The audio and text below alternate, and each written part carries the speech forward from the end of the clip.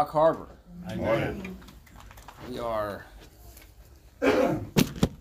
back for another Sunday. Good to see all of you. An hour earlier. An hour, right? Yeah. Lost that hour.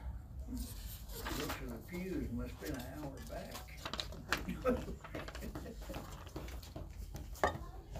Depending on what time you go to bed, you feel it. Some people don't feel it. I felt it. I was pushing the night oil last night. All right, page 6 in our study guides. Now last week, I'm gonna try to kind of blend this together just a little bit. See, last week it was the calling of discipleship. This week is the cost of discipleship. Obviously, still on the theme of discipleship. We talked, obviously, defining last week what discipleship was, sitting under the teachings of the Bible and what the Bible says, following those things, and then just being a teachable person, just being somebody that's willing to be taught. I've been talking about this. I talked with Lath about it. I've talked with some other ones about it, and you have to be just kind of honest with yourself about, like, what kind of person you are, your teachability index, like where do you stand on a scale of 1 to 10, 1 being the least teachable, 10 being the most teachable. If you were to really consider yourself and how teachable you are, you can kind of rate yourself in there. Believe it or not, the kind of teachability or teachable person you are is definitely going to apply to your spiritual life, because if you're not willing to sit under teaching and to learn things, then you can't be taught. Therefore, you're not going to be able to learn. You can learn, and let me take that back. You actually can, but it's usually through the school of hard knocks. It's through just good old-fashioned, I didn't listen to anybody, should have probably listened to somebody, I blew it, and then you take what we call the long road. You take the long way around figuring that out. Anybody ever do that before? Yeah, take the long way around. Nothing wrong with that. That's okay, because sometimes we're victims of our own ignorance. And that's okay. Just so long as you can recognize that you were ignorant, and then you can turn it around. You can learn something from it. Learning is always the thing. So we talked about discipleship. We talked about having the teachability, being teachable. And then today, we're getting into the cost of discipleship. What does it actually cost? And as like anything spiritually, this is the way I look at it. Now, you may look at and view at it a little bit different. It's the way I look at it. We go back to the one that actually set the tone for what we do as Christians. So, who was that? Well, that was Jesus. What did it cost him? Everything. Pretty much, if the person at the top, if it cost them everything, if you're going to follow that person, they will also demand, or at least it should be in the writing somewhere, that you have to give everything also. It only makes sense. It only makes sense that Jesus gave everything, so then in turn we would also be asked to give everything. It just makes sense. And so when you start looking at the cost of what does it actually cost, the cost of discipleship, and it's one of those things too that we kind of talk about that a lot. It can even be stereotyped at times. It cost me everything. We got to give everything. Well, maybe we should talk about that this morning in a little bit more in depth, and actually what that costs, like something tangible. Like, what are you actually being called to give up? Or maybe some of you also can, you know of your past, and you know of the things that you did give up in order to follow Jesus. So, and not only that, but it's not just the cost of what it did back then, but the cost is the cost that keeps going. So we keep giving, right? Every time we find a piece of ourselves that we're not really enthusiastic about, please tell me I'm not the only person in here that is not enthusiastic about certain parts of who they are. I'm just not. I don't like my gearing. I don't like the design as far as the way that I've crafted myself over the years, my personal design. Not real fond of it. I haven't done a real good job on it at all. It's caused me to fall flat on my face numerous times. And you can bet that your idea and the way that you design yourself is in stark contradiction to where that God desires for you to be. And therein lies the journey, that we do every single day. So we've got this, so back to the cost. It's going to cost us something to learn. It's going to cost us something to follow. It's going to cost us something to get to where we want to go. And you really, think of heaven. Think of it. Think of heaven and think about what was spoken to us in God's word. He said, the path to follow him is straight and it's narrow, but the path to destruction is broad. It's really easy to get to. It's really easy to do, but the path for him is straight and narrow. Well, then you start thinking about the reward factor. Heaven is the ultimate reward, isn't it? That gets you really thinking about that. And I'm not trying to dissect it too much, but it's just the way my brain works. I'm thinking heaven is great as a place as this is. Awesome. Huge family reunion, right? Meeting family members that you never even knew that you had. Seeing God on the throne. Being able to meet Jesus. Having a body that doesn't decay. Why wouldn't it cost you everything? Why wouldn't it? Why wouldn't it be a bit difficult to walk the straight and the narrow?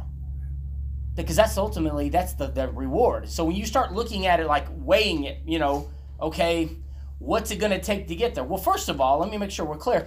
He did everything. Amen. He did it all.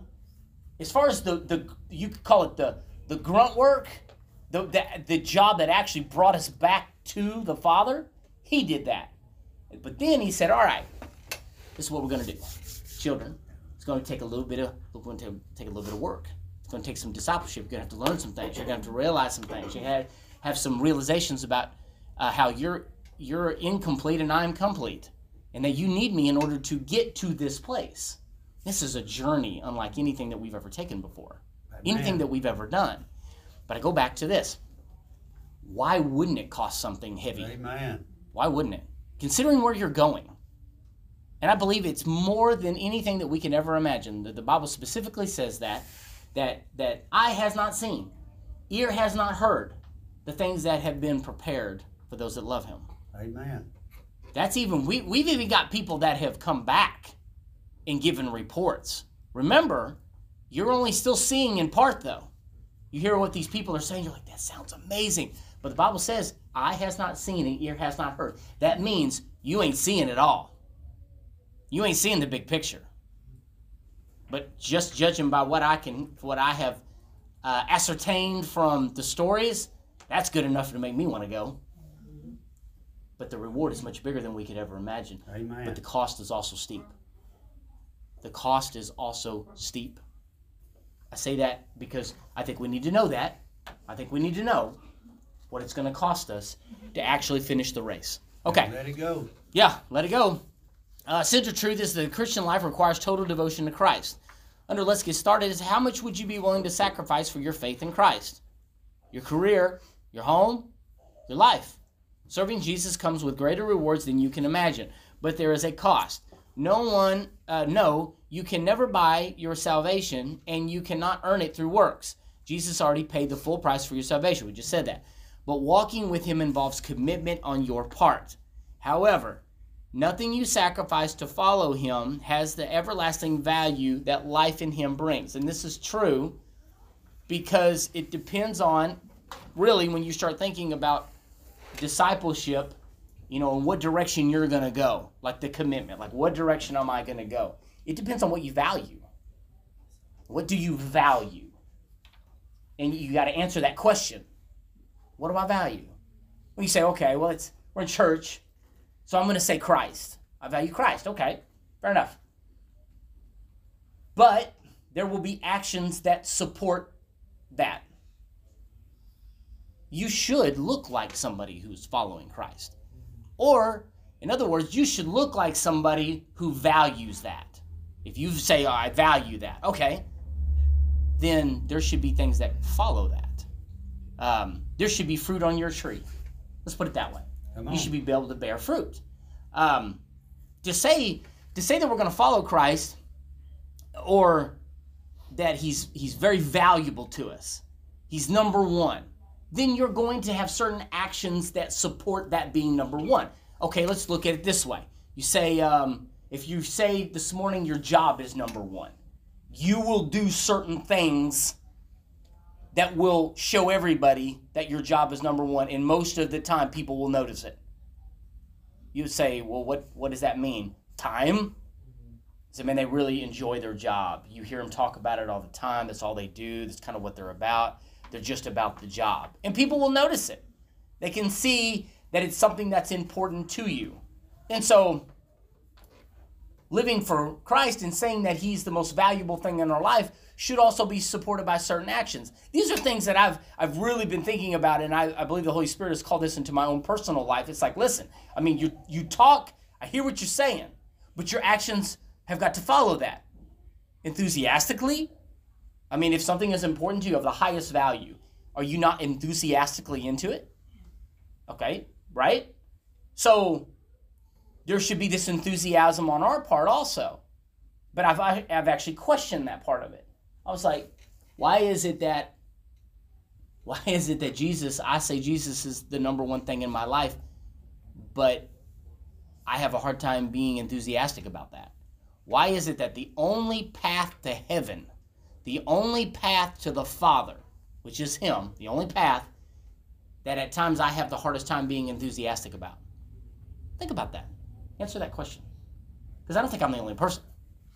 I don't think I'm the only person that has a hard time separating themselves from the things of this world and getting attached to the only way to heaven. Because when you start really thinking about it, it actually gets kind of disturbing. Then I'm ashamed of myself and frustrated. And I'm like, where am I at? You know? Where am I at? I'm supposed to be on point, being an example, being happy and excited about what God is doing. Yet I have a difficult time locking in, staying locked in, praying the way that we know that we need to with effectual fervent prayers, right? Holiness, being holy. We haven't forgot about that, right? Pastor was just talking about that Wednesday night, and the importance of holiness and the importance of being holy. Church, there's so much wrapped up in discipleship.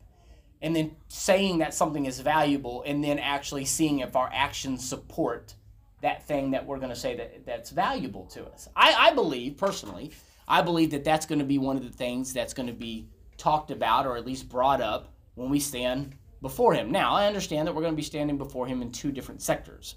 Obviously, the sinner who's not accepted him as Savior, and then the ones who have accepted him as Savior will be judged for their works. I get that. But what I'm saying is I'm going to have to stand in front of him regardless and give account regardless. You with me? So I'm going to have to give account for my works. Okay, let's look at that for a minute. Seems to me that that's going to come up. You said I was the most important thing in your life. Now let's look over your life for the time that you've been saved, and let's see if I was the most important thing, and let's see what you did with it. I'm going to tell you something.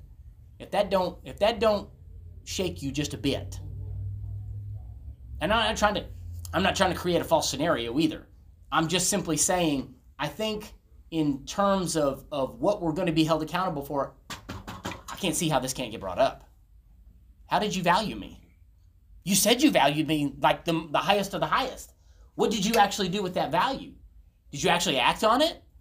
Or did you just sit in a church and listen and leave and never really apply anything that was learned? That, from a personal standpoint, that concerns me. For myself, I'm talking about me. I'm thinking, whoo, how do we do this? So, it's in the value. The good news of the gospel, the offer of forgiveness for sin and total transformation of one's life, comes with an inseparable call to self-sacrifice. Absolutely. On the face of it, this may not sound like good news at all. Right, it doesn't.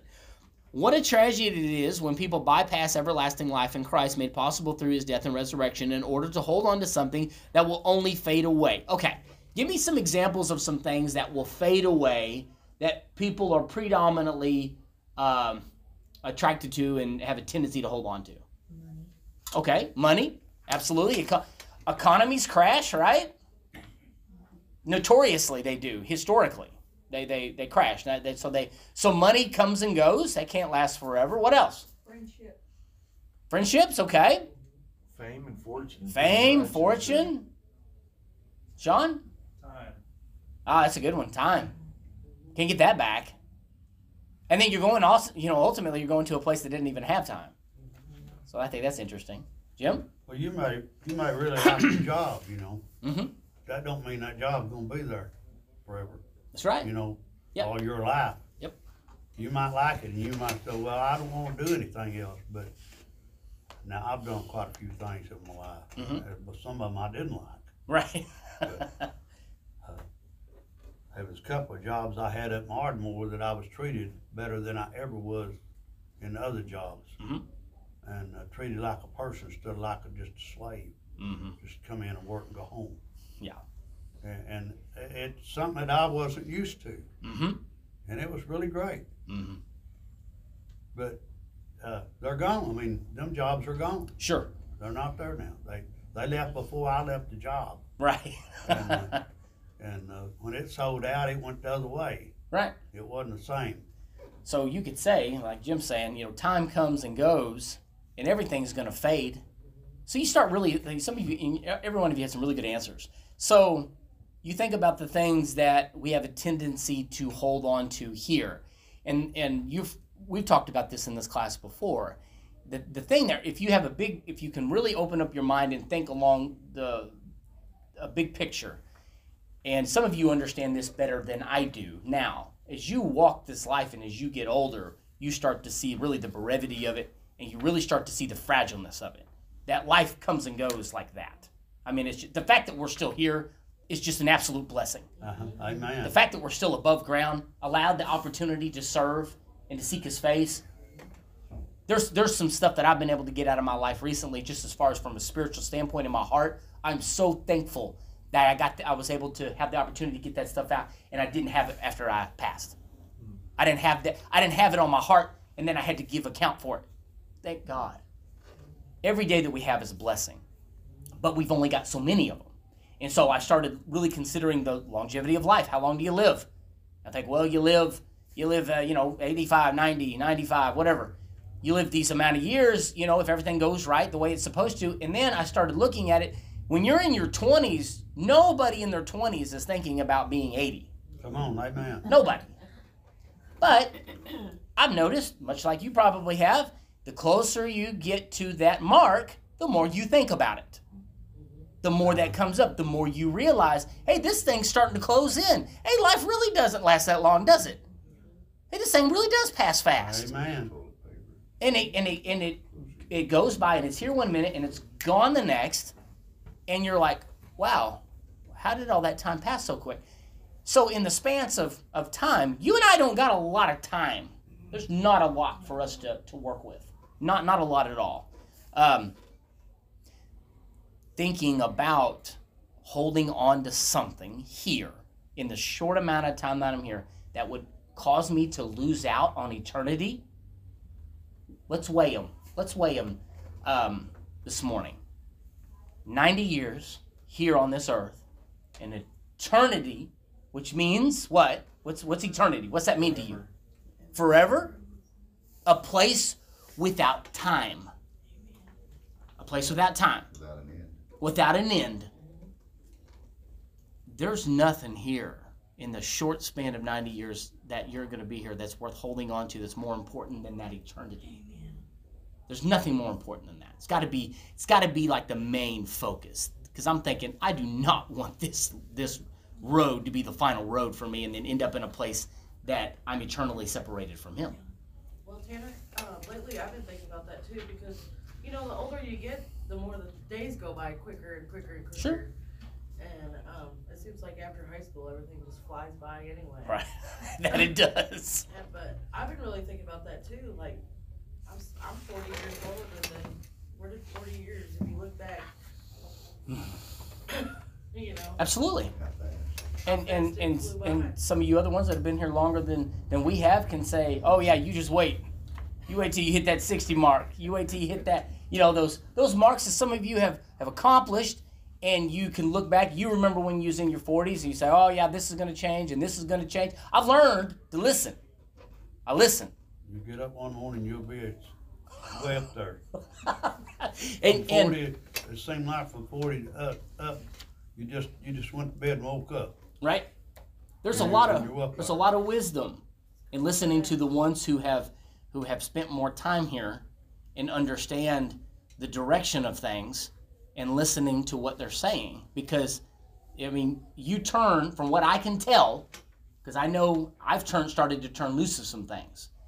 As you begin to progress, the closer you get to that mark, you start letting go. Hey, that doesn't matter. Hey, that really don't matter. Hey, we're getting closer. Hey, it's coming time, because we all realize that we're just human. We can only last for so long. So somebody had their, go ahead, Steve. Well, it's like that new truck or car you got. You know, you drive it and that odometer just keeps on ticking. Right. It's just like that, and you're, you know, after 20 years, you're an old classic. I still have a little shine on it. Yep. 30, 40 years. Probably need a paint job. Vintage then, though. You know, Vintage. Yeah. Yep. You know, just you don't,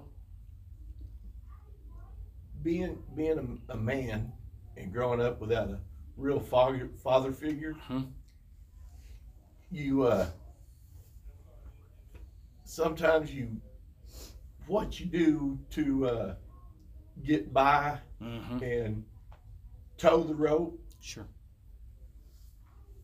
I swore my kids would never have to worry about clothes, food, shelter, and growing up, I didn't always have that. Sure. But now, like you just said earlier, you have to change a little bit. Yeah. Things are a little different. Yeah. Absolutely. My focus has to change. Mm-hmm. It sounds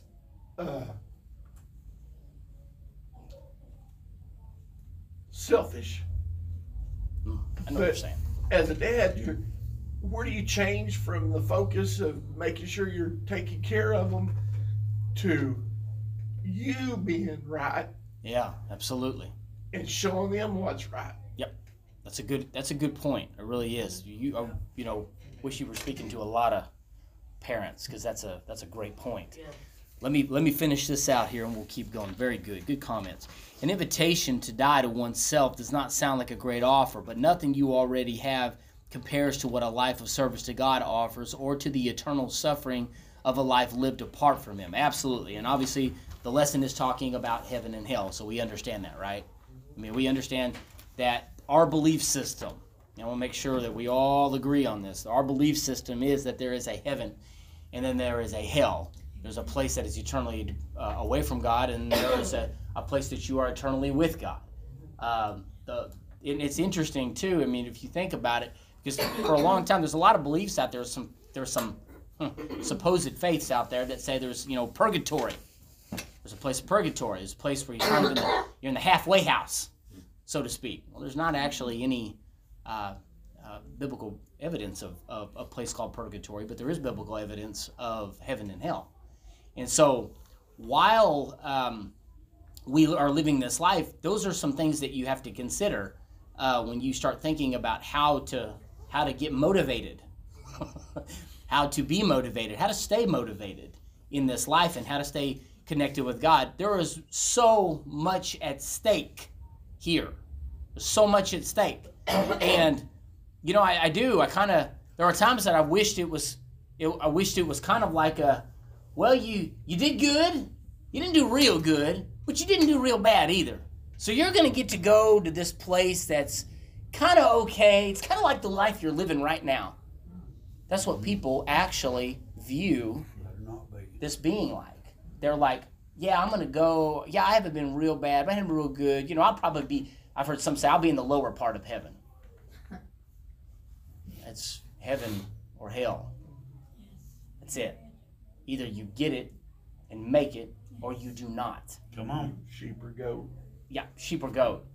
So Think about that for just a minute. Think about the ramifications of being wrong. Think about it. If I'm wrong about my opinion, about how I'm supposed to live this life, the cost is great. And that's what we're talking about this morning, the cost of discipleship. The cost is great. But if I do give, is what this lesson is going to be talking about, if I do give everything, and I do realize the cost, and I'm okay with it, and I'm willing to pay it here, then you get the ultimate reward, which is eternal life, which is a new body, which is being with him forever, which means ultimate, unending peace, which nobody in here can actually testify to. Because even though we were saved, and even though I've got a peace in here, I constantly am subjected to a lack of peace out here. Anybody with me? Amen. Constantly, get away from me, get away from me. So, but in heaven though, it's think about this. Not only will you have the internal peace, but you'll also have the external peace that will support it. And there'll be nothing to mess up your peace. Think about how happy you've been at different times. Think about some of the hurts that you have endured in your life. Think about that. Think about some of that stuff. And even though some people will say, you talk about getting over things and getting past things, some of you know that there's just certain things you just don't get past. And you carry those things with you throughout your life. In heaven, those things are resolved. There is no hurt in heaven because you're with the one who is perfect. And you are fixed. Whatever is going on in here is fixed. There is no depression. There's no time of, I'm just a little down today. Let me sit in my mansion and think about it for a little while. No, there's no despair. Get this, there are no shadows. Amen. Because there's no place that the light does not encompass. So there's no darkness. I mean, can you really grasp it in your mind how good this place is? I want to go there, right?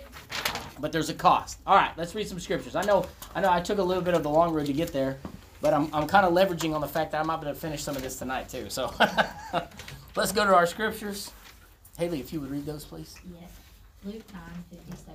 As they were walking along, someone said to Jesus, "I will follow you wherever you go."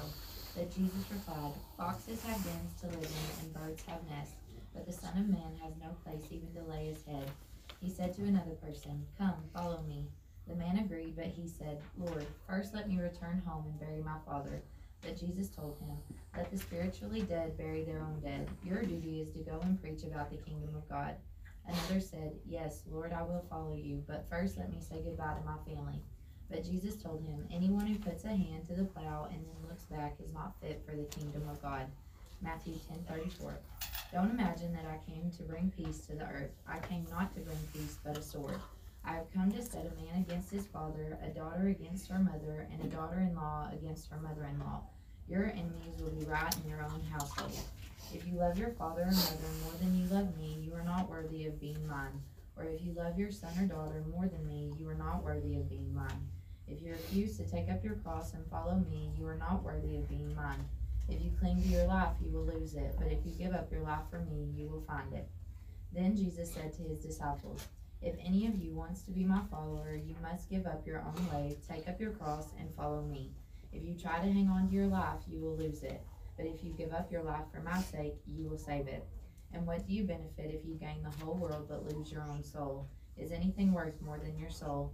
For the Son of Man will come with his angels in the glory of his Father and will judge all people according to their deeds."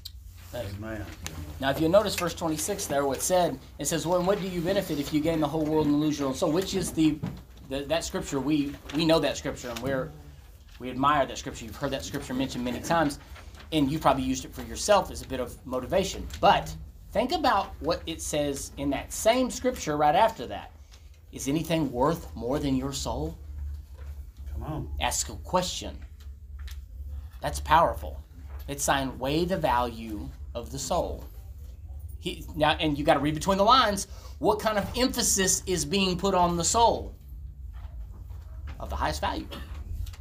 Otherwise, he wouldn't ask a question. you gotta kind of get that. Otherwise the question would have never been asked. He's like, is there anything more valuable than your soul? It's like, I think he's hinting at something. No, it's not. There's nothing more valuable than that. Oh yeah, and I want to show you something else. Look at Matthew 10:34 there. I actually read this. I come across this twice in like the last 2 weeks. And I felt like the Lord was showing me something here. Don't imagine that I came to bring peace to the earth. I came not to bring peace, but a sword. Wow, that's powerful. And that's kind of, it's like taking Jesus and, you have to get him out of that box. It's like, well, Jesus he brings peace from a spiritual perspective. And when he's talking here, he's like, I didn't come to calm the armies down and to shut all this stuff down. No, that's not what I'm here for. He actually said, I came with a sword. Ouch. That's a little bit different. I didn't think he was coming for that reason.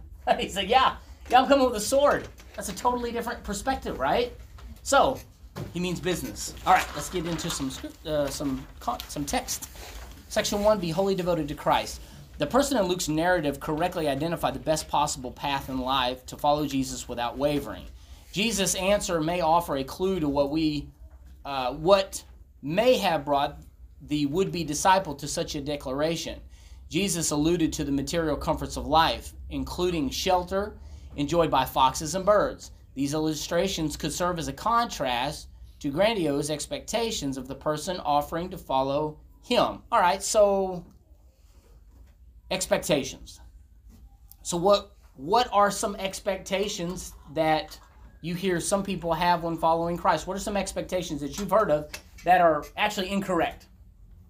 So people that have had some expectations about when following God, I should get an easier life. Oh, okay, right here. That's a good one. Now let me ask this. Abundant blessings. Like, Okay. A lot of people think they're just going to be like, God's just going to rain down riches. Prosperity? All kinds of Okay. stuff. And it's like, that's not what that's about. Okay, I'm going to go back. I want to take both of those. Let's take no more answers because those two are fantastic. Let's go with Stoney's. An easier life. How many of you thought that you might have an easier life? I did. Easier life. I found Christ.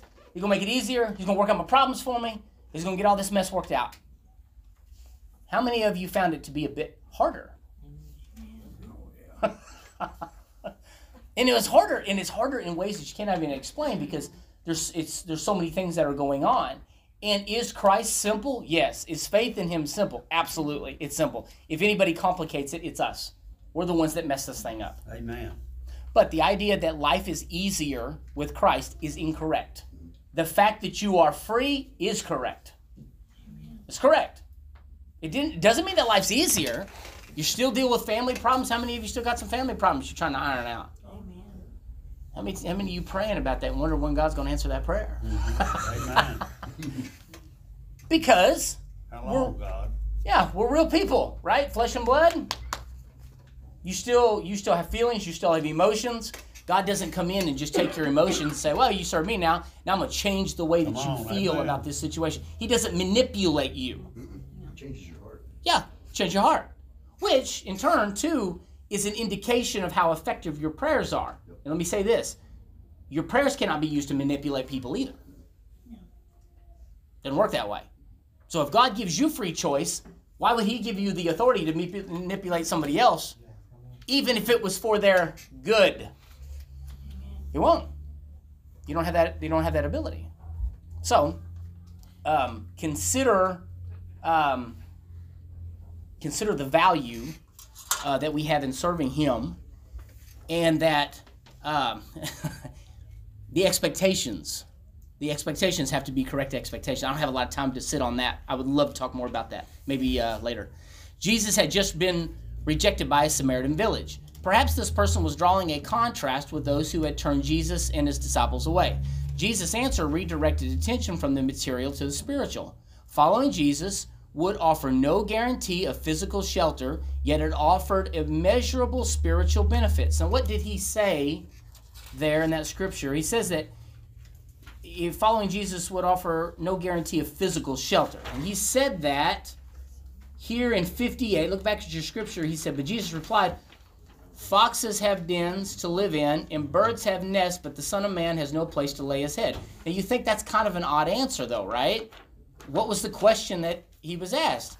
He said, actually it wasn't a question, it was a statement. I will follow you wherever you go. And he said, oh yeah, before you do that, let me mention, I don't actually have a home to live. In my travels, is basically what he's saying. I just don't have a place to stay. Now tell me how pumped you are about following me now. So, you think, was that incorrect? No, that was actually a perfect thing to say. I mean, haven't you had somebody's want to get involved in something that you were doing because they thought it might have been easy? And you said, hey, hold on a second. Before you get involved, I want to tell you, this is not as easy as it looks. Come on. That's exactly what Jesus was saying right here. He was saying, hold on just a second. Before you get excited about following me, let me tell you what it's going to cost. And he said, I don't actually have a place to live. You okay with that? And I understand that here we all have homes, and pretty sure everybody in here has a home. You got a place that you stay. We probably, in our culture, take that a bit for granted, how good it is and how nice it is. And it is. We have a nice life. We really do. If you want to look at that from that perspective, just look at any other Christian culture outside of the United States, and you will be enormously surprised at the life. Well, think about this. Let's use this as an example this morning. Think about the people that are Christian people, because they actually have been going through a bit of revival in Ukraine, not because of the war. It was before then. You've got a lot of Christian people, a lot of Christian evangelists that are over there, and these people are fighting for their lives. If you've seen some of the footage, it's going everywhere. Now, these people are Christian people, so if you say God's the blesser of prosperity and peace, and you don't have to deal with any problems whatsoever, what about the people in Ukraine? What about the Christians in Ukraine? Do they not qualify for peace? Sure they do. Unfortunately, they were born in a land, in a culture that is surrounded by people who are a bit barbaric. And so, if you've been privileged, and I believe the chances of you being born in the United States, considering world population, the chances of you actually being born an American in the United States was less than 10%. Think about that. Less than 10%. If I told you that you had a 9% chance of survival when you walk out that door, how good would you feel about your chances? Well, how much is it? 3? Is it 3%? Okay, it's 3%. Stand corrected. So 3%, if I told you you had a 3% chance of survival, how good would you feel about your chances? But yet here we are, free, sitting here and enjoying this right here. We are enormously privileged to be Christians in the United States of America. To be a Westerner, to be a Western Christianity society and Western Christianity culture. There couldn't be anything greater for you to be born into. You could say you were born into privilege. You could say you were born rich. You could. You could say you were born that way because of your culture. So when we start looking at this call to follow Christ and what it actually costs, we have to consider our culture also. Can we let go of our culture and follow him? Can we? Can we let go of that? Can we actually let go? And I was thinking about this the other day. I was talking with some different people about it.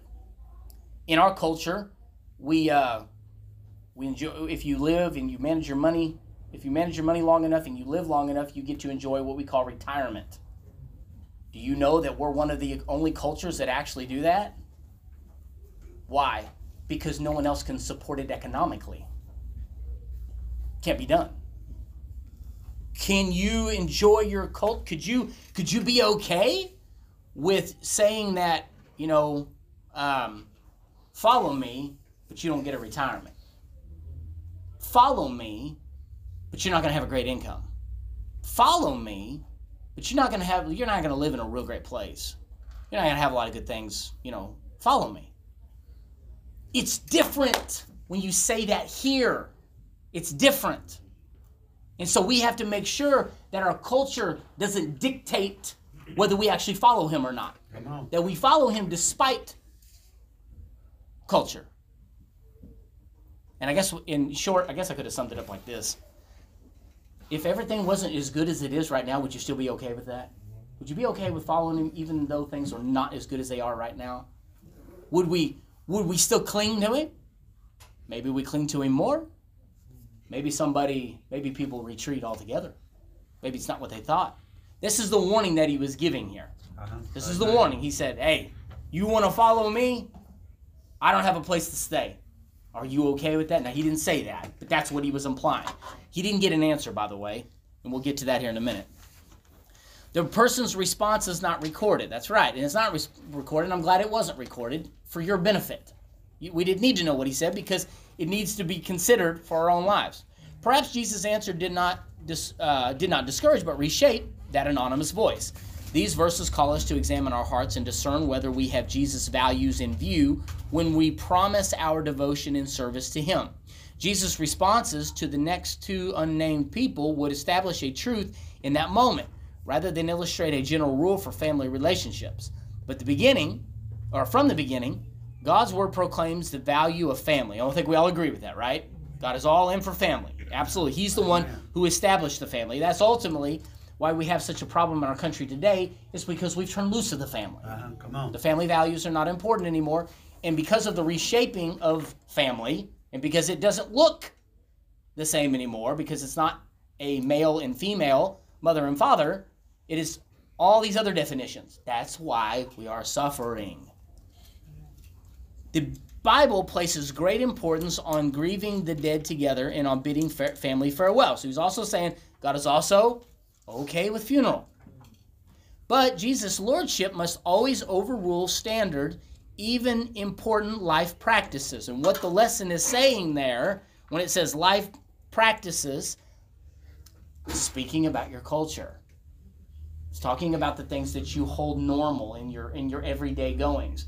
Can you let go of those things and serve him? Can we let go of the things that our culture and our society hold at such a high standard? Can we let those go and say, I'm just going to follow you. I'm just going to follow you. You take me wherever you want me to go. It's okay. It's okay. I say this because I say this to my kids. I've got a daughter that's about to graduate. It's okay to have plans for your future.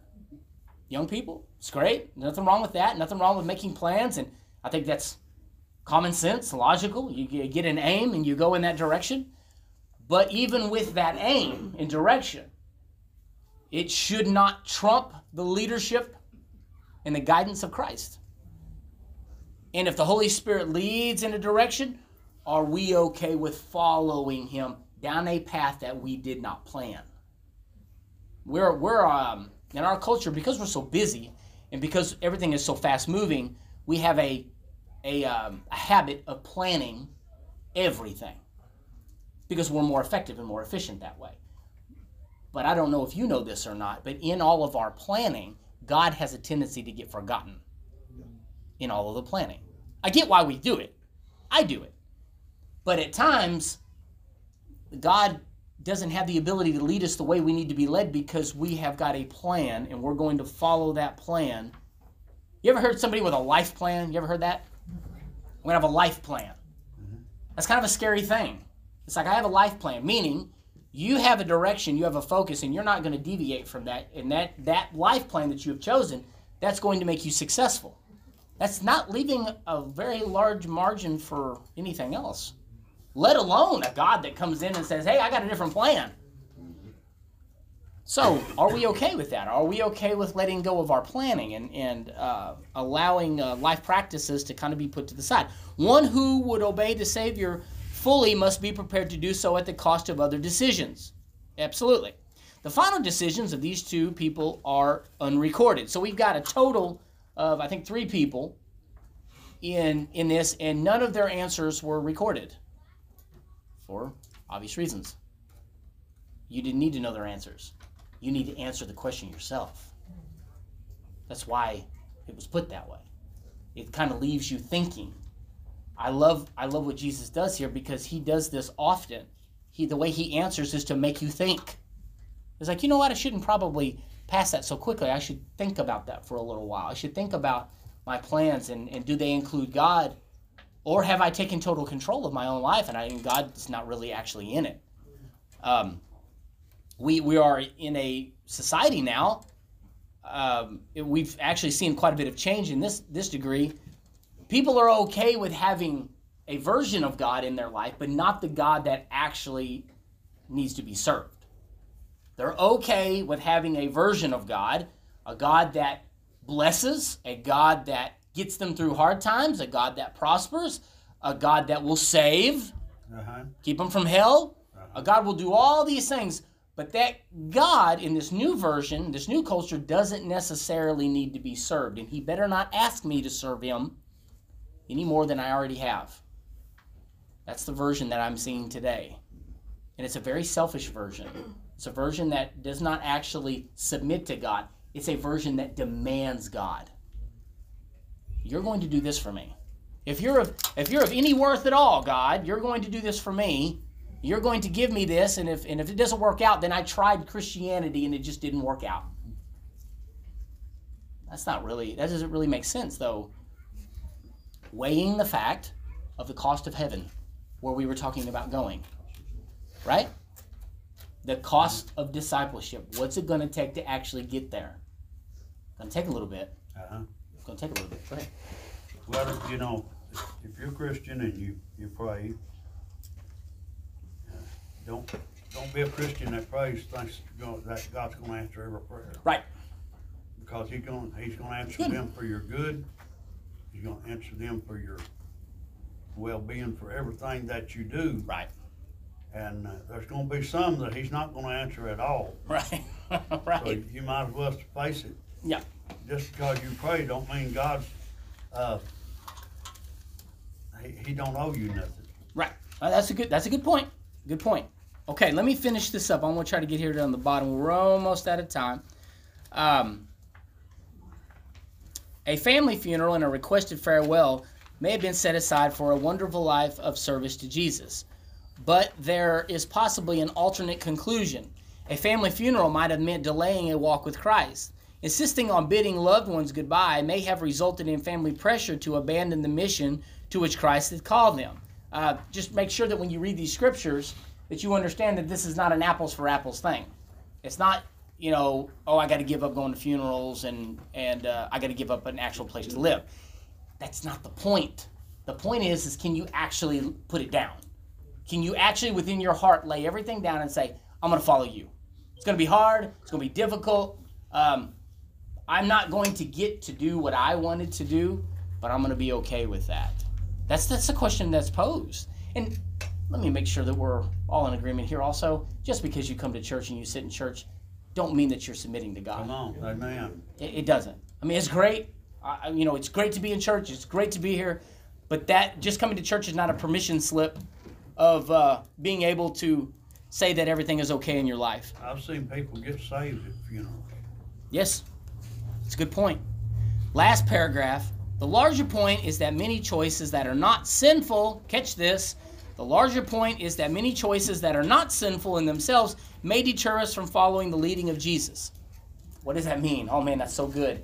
It's meaning that just because, I guess it's this idea that we get that it's not sin, so it's okay to do. So it's not sin. It's not. The Bible didn't say anything bad about it, so it's not bad, right? I don't know. If it takes your time away from God, you tell me. If it actually distracts you and pulls you away from Him and you lose your relationship with God, even though you didn't do something sinful, I don't know, you tell me. How's that working for you? If anything comes before Him, it's going to be something that you're going to have to pay attention to. It's something that's going to have to be rearranged. So consider that. All right. How easy it is to pursue a lucrative career over a call to ministry that pays little, or to dedicate time and energy. And I think that's the most important one. Dedicate time and energy to an otherwise Healthy activity at the expense of following Christ. When we delay or reject God's voice, we compromise our spiritual health and forego future blessings. Time and energy. So I'm going to end with that because we're out of time. So here's the question. I want you to think about this. Where's your time and energy going? Where's it go to? In all the planning that we do in this life, in putting things in their proper spot, we want to make sure that we make enough money. We want to make sure that everything is right. We make sure our kids are raised correctly.